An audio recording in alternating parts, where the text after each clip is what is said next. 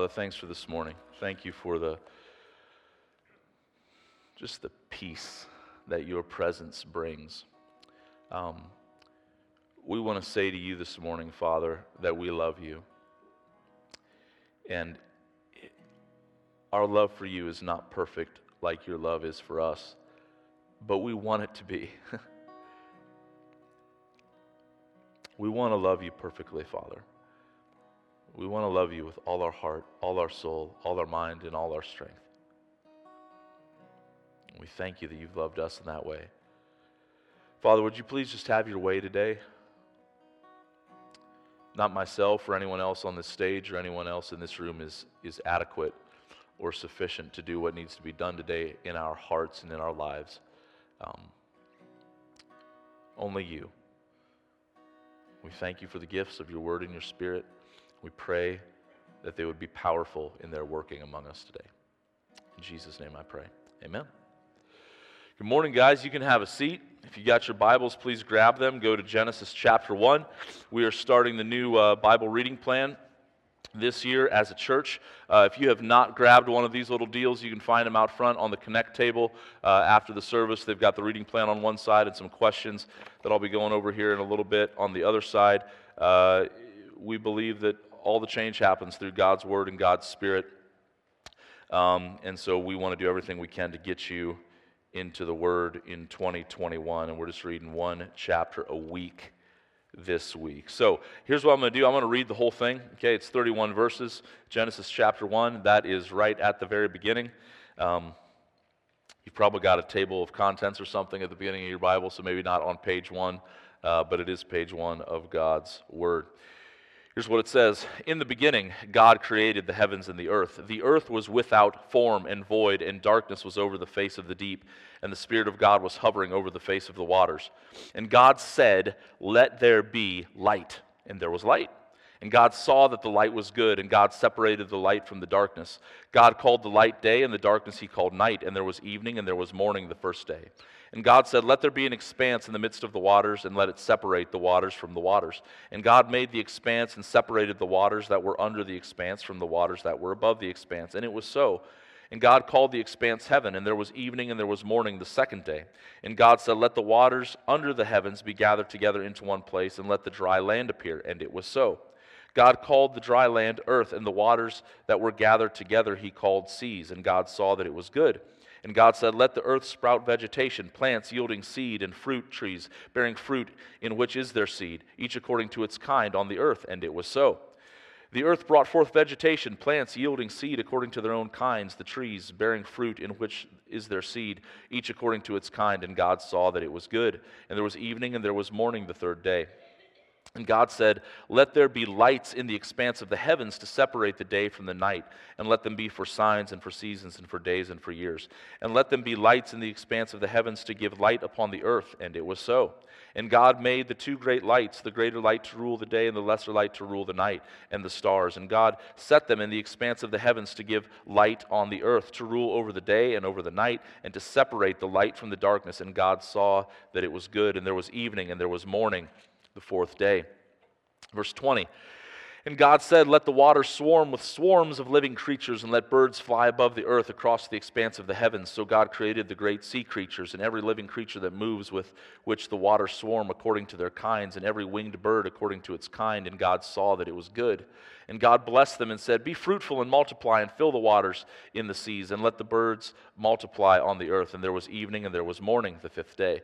And God said, "Let the earth bring forth living creatures according to their kinds, livestock and creeping things, and beasts of the earth according to their kinds." And it was so.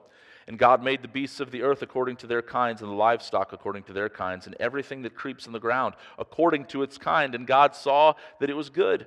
And God said, "Let us make man in our image, after our likeness, and let them have dominion over the fish of the sea, and over the birds of the heavens, and over the livestock, and over all the earth, and over every creeping thing that creeps on the earth." So God created man in his own image. In the image of God he created them, male and female he created them.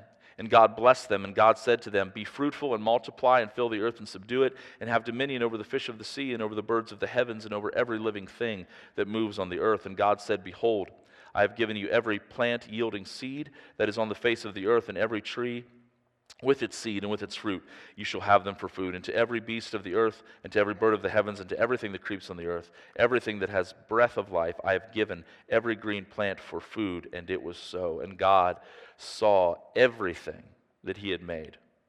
And behold, it was very good. And there was evening, and there was morning, the sixth day. And all God's people said, amen. Let's pray one more time. God, thanks for your word. Open the eyes of our heart now that we could see wonderful things from it. In Jesus' name, amen. So, here we are at the beginning, right? At the very beginning. I just finished the little series, The Mandalorian, last night on Disney+. Anybody have Disney+? Yeah? Did you watch The Mandalorian? I don't know. It was okay. But I like little Baby Yoda. Baby Yoda is so cute in that movie. Anyway. But I was just thinking about that in stories, and in Star Wars is kind of this big epic thing in our culture, and there's I don't know, like 27,000 different series or movies or whatever made about it. But I was thinking about stories and backstory, and just how in any epic movie or story, somehow woven in there, what'll make it good is the backstory of how that character, how that person, or how that tension, why that tension's there, and how that character came to be kind of who they are, and all that. And this is the story. This is kind of our backstory here in Genesis 1. But I say that, and then I want to real quickly correct it, because it's not really even our backstory. It's God's story. It's God's story.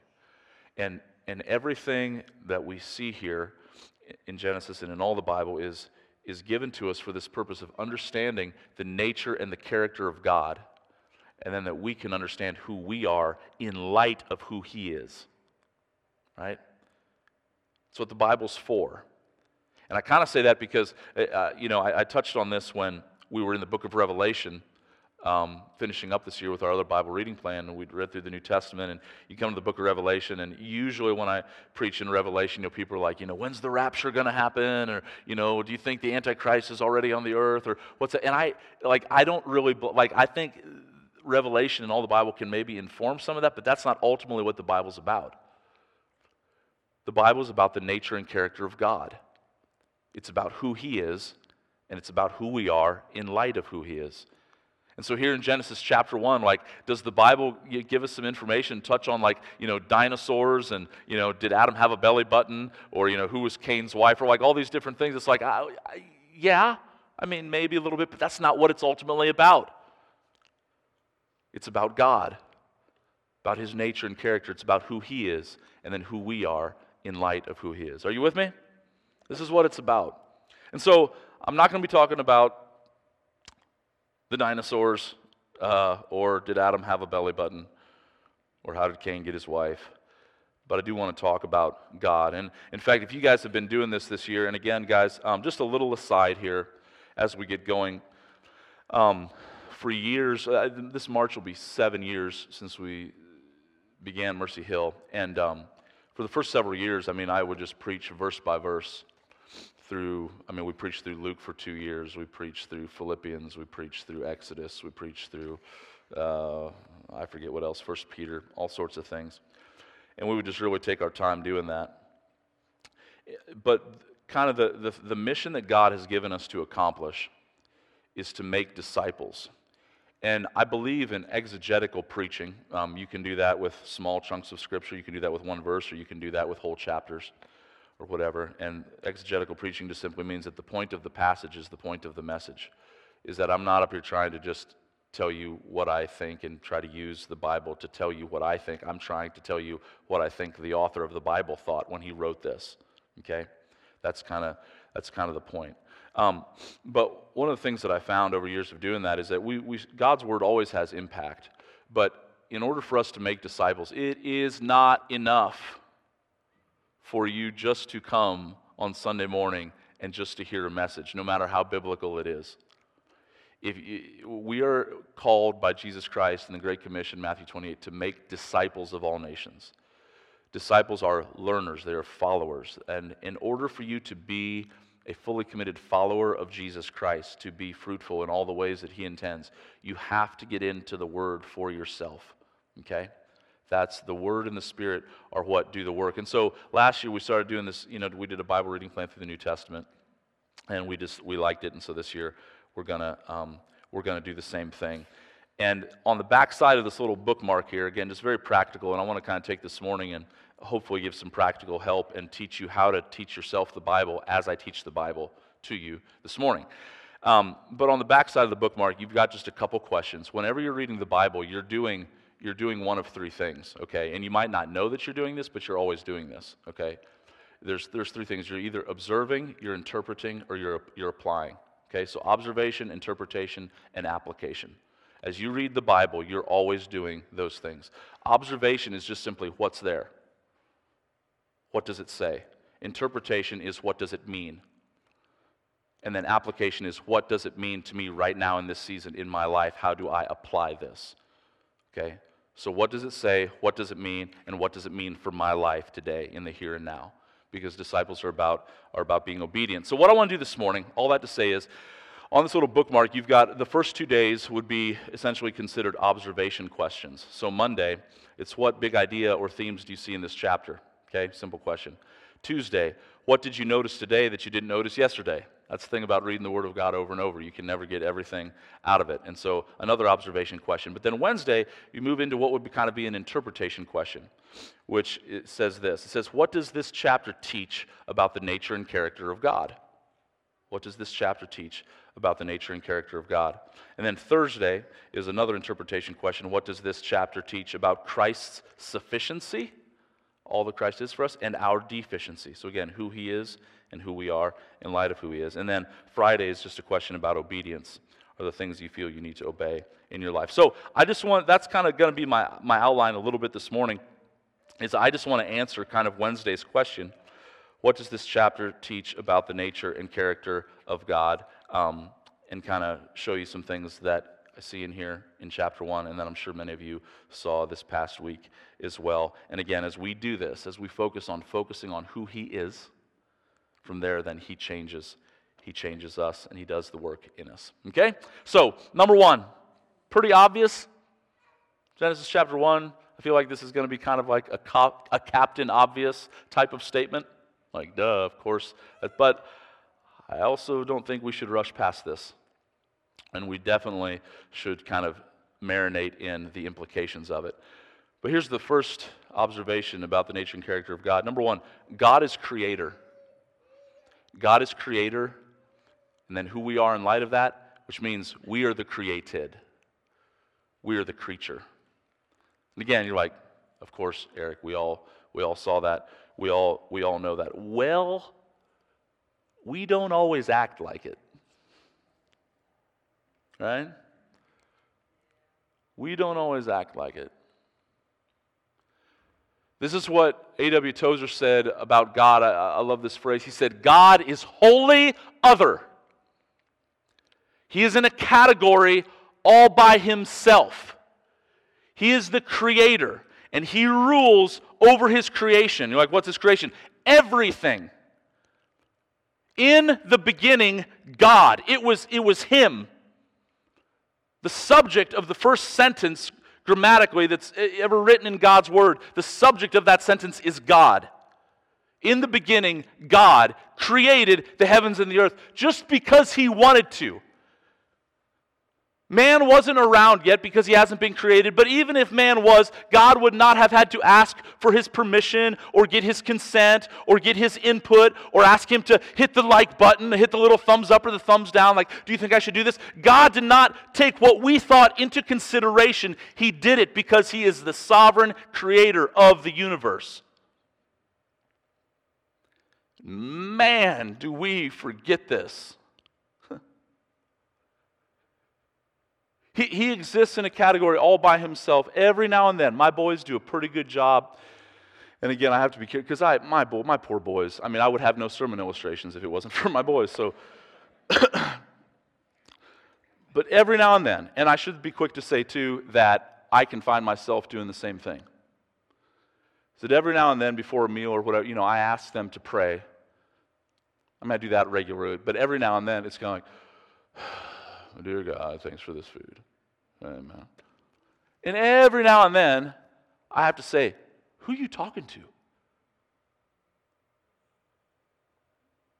Who are you talking to? Now again, hear me, I can do the exact same thing at times. But men and women, who are you talking to? This is the creator of the universe. Everything finds its existence, everything finds its life in him. He gave you life, and he can take it away. He doesn't need to ask your permission. The Psalm said that God is in the heavens. He does whatever pleases him. And whatever he does, it's always just, it's always right, it's always holy, and it's always good, and it's always for his glory. Always. But he does not need to consult with us. He does not need to ask our permission or ask our opinion. He is self-sufficient. He has always existed. He is immutable. It means he does not have to change. You know why he doesn't have to change? Why he doesn't change? It's because he doesn't have to change. He's perfect in absolutely every way. And he created everything out of his own free will, supernaturally. And he is wholly other. He's in a category all by himself. What he did supernaturally. Listen, if I can just wander into this for just a little bit, quit looking to science to prove the Bible. Now listen, science does point to, I believe, science points to proof of a creator. Not a random Big Bang or evolution or any of that. But science cannot prove the supernatural. Science, by definition, science means knowledge, and it's the idea of taking these laws and these principles that God put in place. But notice, in the beginning, God didn't create from something else. He didn't take natural laws and then just organize them. There was nothing, and he just simply spoke it into being. That's it. Science is never going to be able to prove the supernatural working of God. Hebrews chapter 11 says that it is by faith that we understand that the universe was created by the Word of God, so that what is seen was made out of things that are not visible. Totally supernatural. Theologians call this, and again, just to give you a fancy word so you can impress your friends, but theologians call this, they use the Latin term ex nihilo. Ex nihilo. It simply means out of nothing. He created. He didn't have to work at it. He didn't break a sweat. He just said it. And his words have the power to create life. And this is totally different than anything that man can produce. I was very impressed this past week. I was watching a YouTube video on this guy. Have you guys seen 3D printers? Do you know what a 3D printer is? Okay. This guy created a 3D printer that is big enough to build a house. And it uses concrete. Have you seen this? It's pretty cool. And they hook it up, and I'm going to try to explain it. I have no idea how he does this, but it's this big thing, and it just pumps out this concrete. And now it's pretty revolutionary, because he's saying that you can build an entire house for between $4,000 and $7,000. And so they're talking about all the uses that this could be used everywhere, and even in the third world.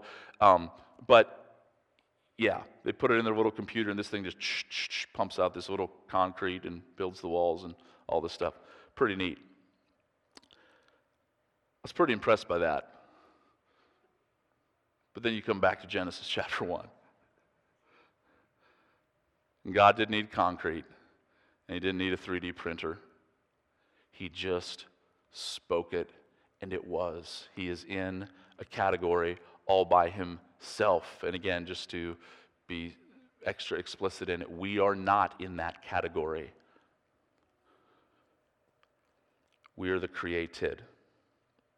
Because we're the created, there's a few very practical implications here quickly. It's because he is creator and we are the creation or the created. Three very direct implications: dependence, thankfulness, and obedience. Dependence, thankfulness, and obedience. These three things should mark our lives. Dependence, thankfulness, and obedience. The Apostle Paul said in Acts chapter 17, and again, this is why creation matters. God made everything. Again, science is not going to prove it. By the way, just a little aside, I mean, we believe in a 6-day literal creation, 24-hour days. Don't care what science says. God said it, and it was. And by when I say don't care what science says, like they might try to say that that's not true, that's not possible. Yeah, with God, all things are possible. He made all that we see in 6 days. But Paul draws upon this in Acts chapter 17. Paul's preaching, and he says, "The God who made the world and everything in it, being Lord of heaven and earth, does not live in temples made by man, nor is he served through human hands as though he himself needed anything, since he himself gives life to all mankind and breath and everything. And he made from one man every nation of mankind to live on the face of the earth, having determined the allotted periods and the boundaries of their dwelling place." Psalm 139 says, "Every day ordained for you was written in his book before one of them came to be." He is in charge of your life, and we should be dependent upon him. We are made to be dependent. God is the only truly independent being in the entire universe. Everyone else is dependent. Everything else is dependent upon him. He is the only independent being. Because we're dependent upon him and because he provides for us, we should also be thankful. Romans chapter 1, you'll see that this is at the heart of our sin, this lack of dependence and this lack of thankfulness. Romans chapter 1 verse 18 says, "For the wrath of God is revealed from heaven against all ungodliness and unrighteousness of men, who by their unrighteousness suppress the truth. For what can be known about God is plain to them, because God has shown it to them. For his invincible attributes, namely his eternal power, his divine nature, have been clearly perceived ever since the creation of the world in the things that have been made, so they are without excuse. For although they knew God, they did not honor him as God or give thanks to him as God. But they became foolish in their thinking, and their foolish hearts were darkened. Claiming to be wise, they became fools. And they exchanged the glory of the immortal God for images resembling mortal man and birds and animals and creeping things." That when we're not dependent upon him, when we don't acknowledge our dependence, we're also not going to show thankfulness. And right on down the line, then, we will not be obedient. That passage that Nate shared this morning, I believe it was out of Mark, about Jesus asleep in the boat. Nate, you're trying to steal my thunder there, buddy. I want to read that passage. But Jesus is asleep in the boat. The wind and the waves are crashing over him. And I'll just read the end. You guys know he stands up and he says, "Peace, be still." He rebukes the wind and the waves. And there's perfect calm. And he said to them, "Why are you so afraid? Have you still no faith?" And it says that they were filled with great fear. And they said to one another, Who then is this, that even the wind and the sea, listen, obey him? Obey him. Because he's creator and the wind and the sea is creature, it obeys him. Because he is creator and we are creature, we are to obey him. We are dependent upon him. We should be thankful to him and for him. And we should obey him. And Jesus was asleep in the boat not because he didn't care, but because he was in total control. He's in total control, guys, at all times. And throughout history, God raises up kings and he brings down kings and leaders. And he raises up nations and he tears down nations. And we are living in a unique time in history. Every season of history is unique, I suppose, but some of the things, some of the images that we saw this past week of people breaking into the Capitol, I never have seen that before in my lifetime. And never thought that I would. And I don't know exactly what God's doing, but I do know this, that as a nation, we have not honored him. And we have not acknowledged our dependence upon him. And we have not been thankful. And we have not obeyed. And when we try to figure out who we are apart from who he is, then you see what you see. It's chaos. And the only thing that we can control, the only thing that you can control here this morning is whether or not you're going to acknowledge those things. Are you going to acknowledge that he's creator and that you're a creature? And that you're dependent upon him and that you should be thankful for him and that you should make it your number one priority to obey him. Again, not earning salvation, but because of the salvation that he's given us in Jesus Christ. In response to it. Psalm 46, God is our refuge and strength, a very present help in trouble. Therefore we will not fear, though the earth gives way, though the mountains be moved into the heart of the sea, though its waters roar and foam, though the mountains tremble at its swelling, Selah.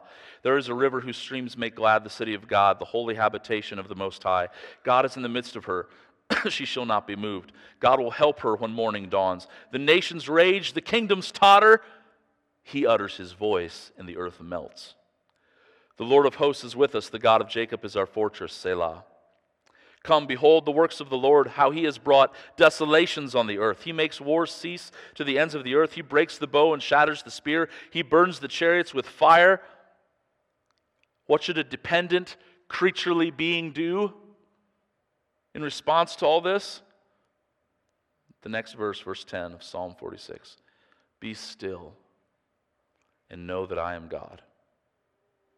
I will be exalted among the nations. Not I might be, but I will be. I will be exalted in the earth. Just like he spoke at the beginning out of nothing and all of a sudden there was something that he made, he speaks here and he says that he will be exalted in the earth. Amen? It's good news. God is creator, we are creature. Secondly, speaking about the nature and character of God in Genesis chapter 1, he is a God who loves order, and he brings form and fullness and flourishing and fruitfulness to emptiness and formlessness. If you'll notice, again, in the beginning, God created the heavens and the earth was what? It was without form, it was formless, and it was void, it was empty. And darkness was over the face of the deep. Now, just, again, there's a lot here we could get into.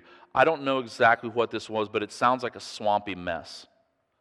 And it was there because just like everything else, God created everything.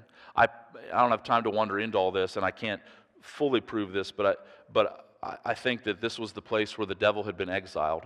When Lucifer, who was an archangel, fell from heaven, God exiled him down to earth, which at that time was nothing but a swampy, dark, formless, void mess.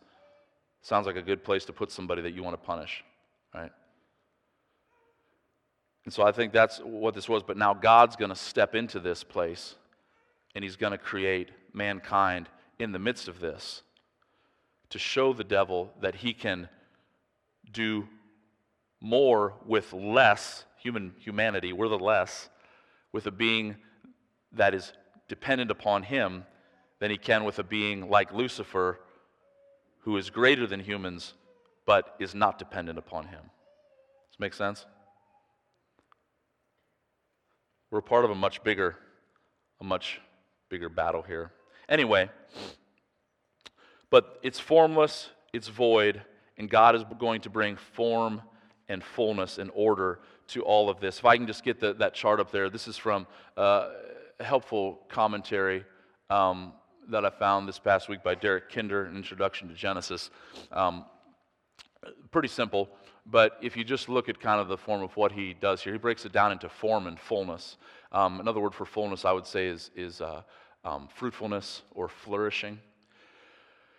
And so on day one, he creates the light and the dark, and then day 2, the sea and the sky, and day 3, the earth. He separates the waters.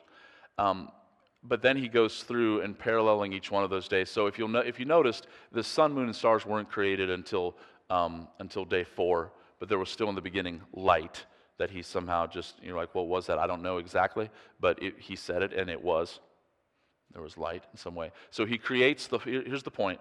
He creates the form, and then he fills it, or he makes it fruitful. Okay? So dark, swampy mess, and God wants to bring about goodness and life. And in order to do that, in order to cause flourishing of his creation, there needs to be form. There needs to be separation. There needs to be structure. And so you'll see in verse 4, God saw that the light was good, and God separated the light from the darkness. Verse 6, and God said, let there be an expanse in the midst of the waters, and let it separate the waters from waters. And so there's the waters above and the clouds of waters below the sea. And God made the expanse, and he separated the waters that were under the expanse from the waters that were above the expanse. Verse 7. You see down in verse 9, doesn't use the word separated, but God said, let the waters under the heavens be gathered into one place, and let the dry land appear. Okay, so he's beginning to create this form that he's then going to fill or cause to be fruitful or cause to flourish. Okay, this is his intent for creation. And here's but there's something very beautiful and very practical here that I think is very helpful for us this morning that I want you to get. And here's the principle, as I've tried to just show you, is that, guys, without form, there can be no flourishing. Without form, there will be no fruitfulness. Because here's what I would like to propose, is that many of us in here this morning, and every heart that's ever existed, apart from the grace of God, our souls and our hearts, they are just like what we see in creation here at the very beginning. Our souls are formless, they're without form, and they're void, and they're just filled with darkness. And I've met so many people that, even believers who at times it seems like their soul seems formless and void and dark, and it's just a swampy mess, and there's confusion, and they're not sure what's going on. But God wants to bring light into the midst of that. He wants to bring fruitfulness. He wants you, I want you to see this, he wants you to flourish. He wants there to be fullness in your life. He wants there to be fruitfulness in your life. But in order to get there, he's got to bring form. Here's what I mean is that, guys, we need God to bring order into our hearts and into our souls. This is our condition apart from him is darkness. In fact, in 2 Corinthians 4:6, just so you think I'm not just making this up or stretching this too far, I believe this is exactly what I believe Paul was picking up on in 2 Corinthians 4:6. Paul says this, he says, for God who said, let light shine out of darkness, so he's quoting there from Genesis chapter 1. For God who said, let light shine out of darkness, has shone in our hearts to give the light of the knowledge of the glory of God in the face of Jesus Christ. Is that many of us, we don't want to be dark and we don't want to be void. We don't want to feel empty. We don't want to just be wandering around in nothingness. But that's how it is until Jesus speaks into our hearts, until we believe him, until we repent, until we turn to him, until we trust him. We don't know what's going on. And we feel empty, and things are messy, and we're confused a lot because there's no form. God wants to bring form in your life. About a year and a half ago, Hannah and I moved into, and the boys, we took them along, moved into a new house. And it's not a small house, but it's not a big house. And, you know, there's four of us we have like one open room that's like, you know, kitchen, dining room, living room area. And Hannah is decorated in different ways, but it's incredible. Just this past week, actually, we rearranged our couches. And in rearranging our couches, our room now seems infinitely bigger. And there's so much more space. It was the same size. But what Hannah did in moving those things around was she brought better form to it. And so now as we, walk down, as we're in that room and we're coming and going, and the boys are constantly every 5 minutes going to the cupboard to get food or whatever, we're not bumping into each other. There's more openness just because of the way things were rearranged. So form brought a sense of fullness or fruitfulness or more flourishing in the way that we interact. You following me? Okay? Guys, God wants to rearrange some couches in your heart and life. You with me? He's creator. You're creature. You gonna let him do that? Do you trust that he knows best? Do you trust that he knows how to cause you to flourish? Do you trust that he knows how to cause you to be fruitful? And again, this is going to sound really simple, but I'm telling you, when I meet people and they're not flourishing because there's some stuff that's formless and void and empty and dark and some things need to be rearranged in their lives, here's what I want to tell you. You can't figure it out yourself. God's the one that gets to move things around. Because again, he's creator and you're creature. But I'll give you a little hint. He gives us some clues on how to do that. Again, how did it happen here? I've already mentioned that. Over the darkness and over the void was hovering the Spirit of God.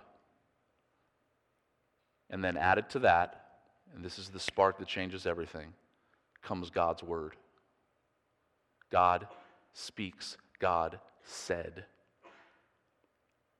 "Let there be light." And you may think I'm just trying to sell you a bag of goods. I'm not. If you will just get into his word.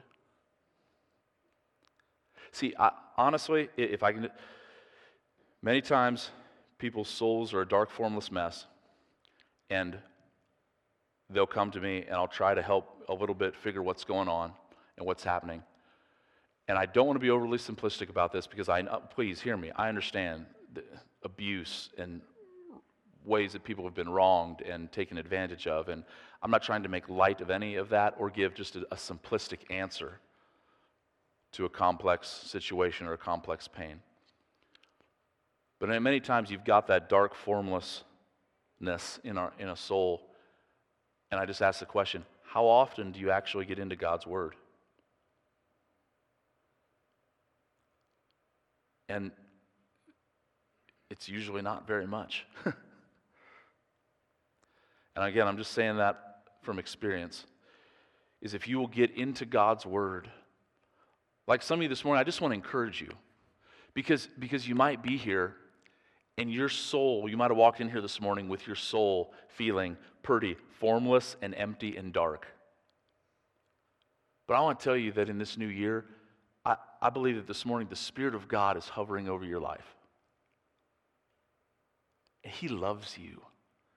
And he intends good things for you. And if you will just pick up this book and let his word mingle with his spirit and speak over your soul, he can rearrange stuff and you can have life and flourishing in you quicker than you could ever imagine. Amen? It's true. It's very true. Worship team, you can come up and we're gonna close. God is creator and we are creature. He loves order. He wants to bring form, fullness, fruitfulness, flourishing to formlessness, emptiness, and darkness. And just a couple questions as we close. Number one, do you believe that God wants you to flourish? Do you believe that? A lot of times I talk to people and I think that they believe that God wants for everyone else to flourish. He wants other people to be fruitful, but He doesn't want them to be fruitful.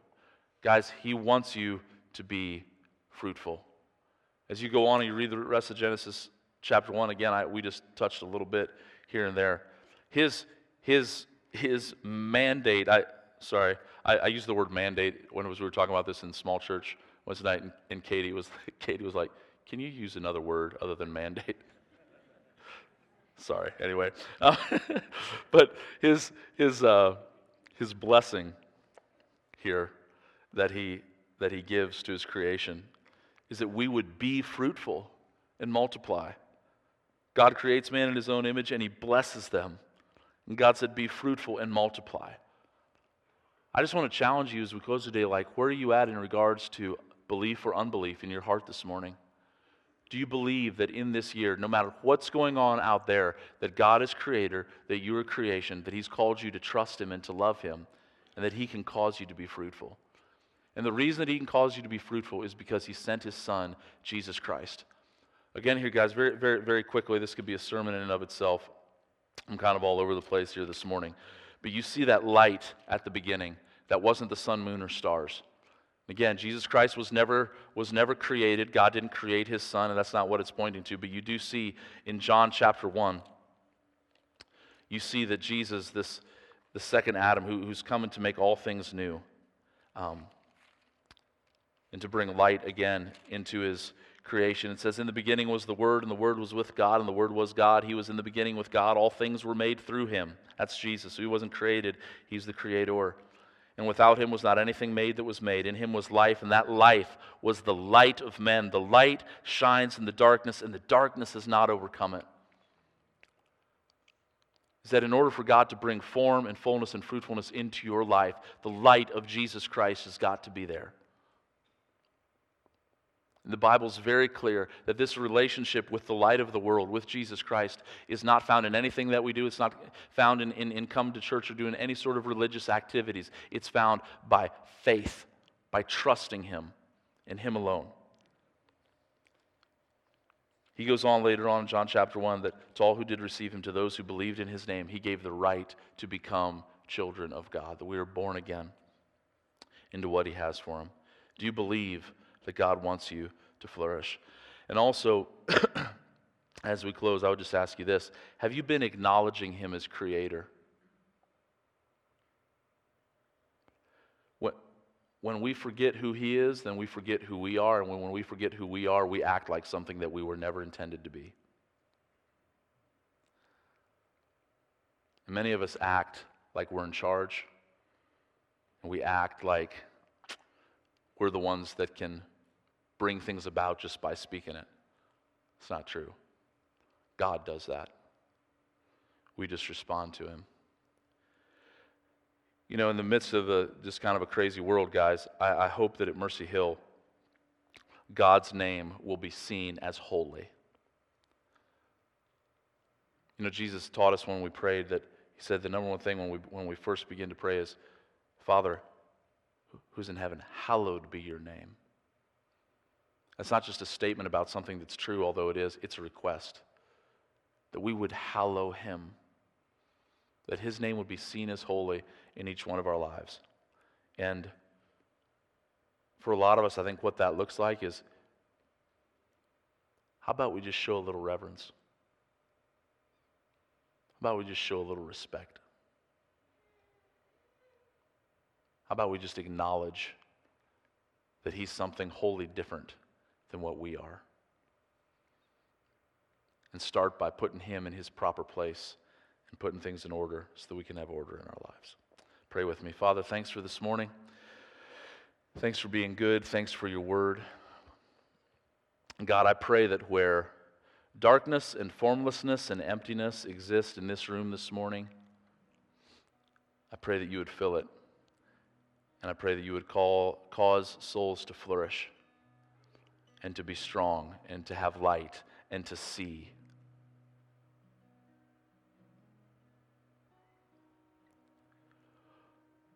Lord, we want your name to be high and exalted. We want you to be high and lifted up. Jesus, you are the light of the world, and the world desperately, desperately, desperately needs you. And God, together right now, we just join together in prayer and in faith and in belief that with all the chaos and darkness that we see in the world, that you are still the light. And I pray that you would show yourself to be that among us. And I pray that the world will be drawn to it. That as people are wandering around in darkness, I pray that among us in our individual lives and as a church, that they would see light. That you'd create beauty, Lord, out of chaos. We love you. Thank you for everybody here. Pray that you would have your way in our lives this week. In Jesus' name I pray. Amen.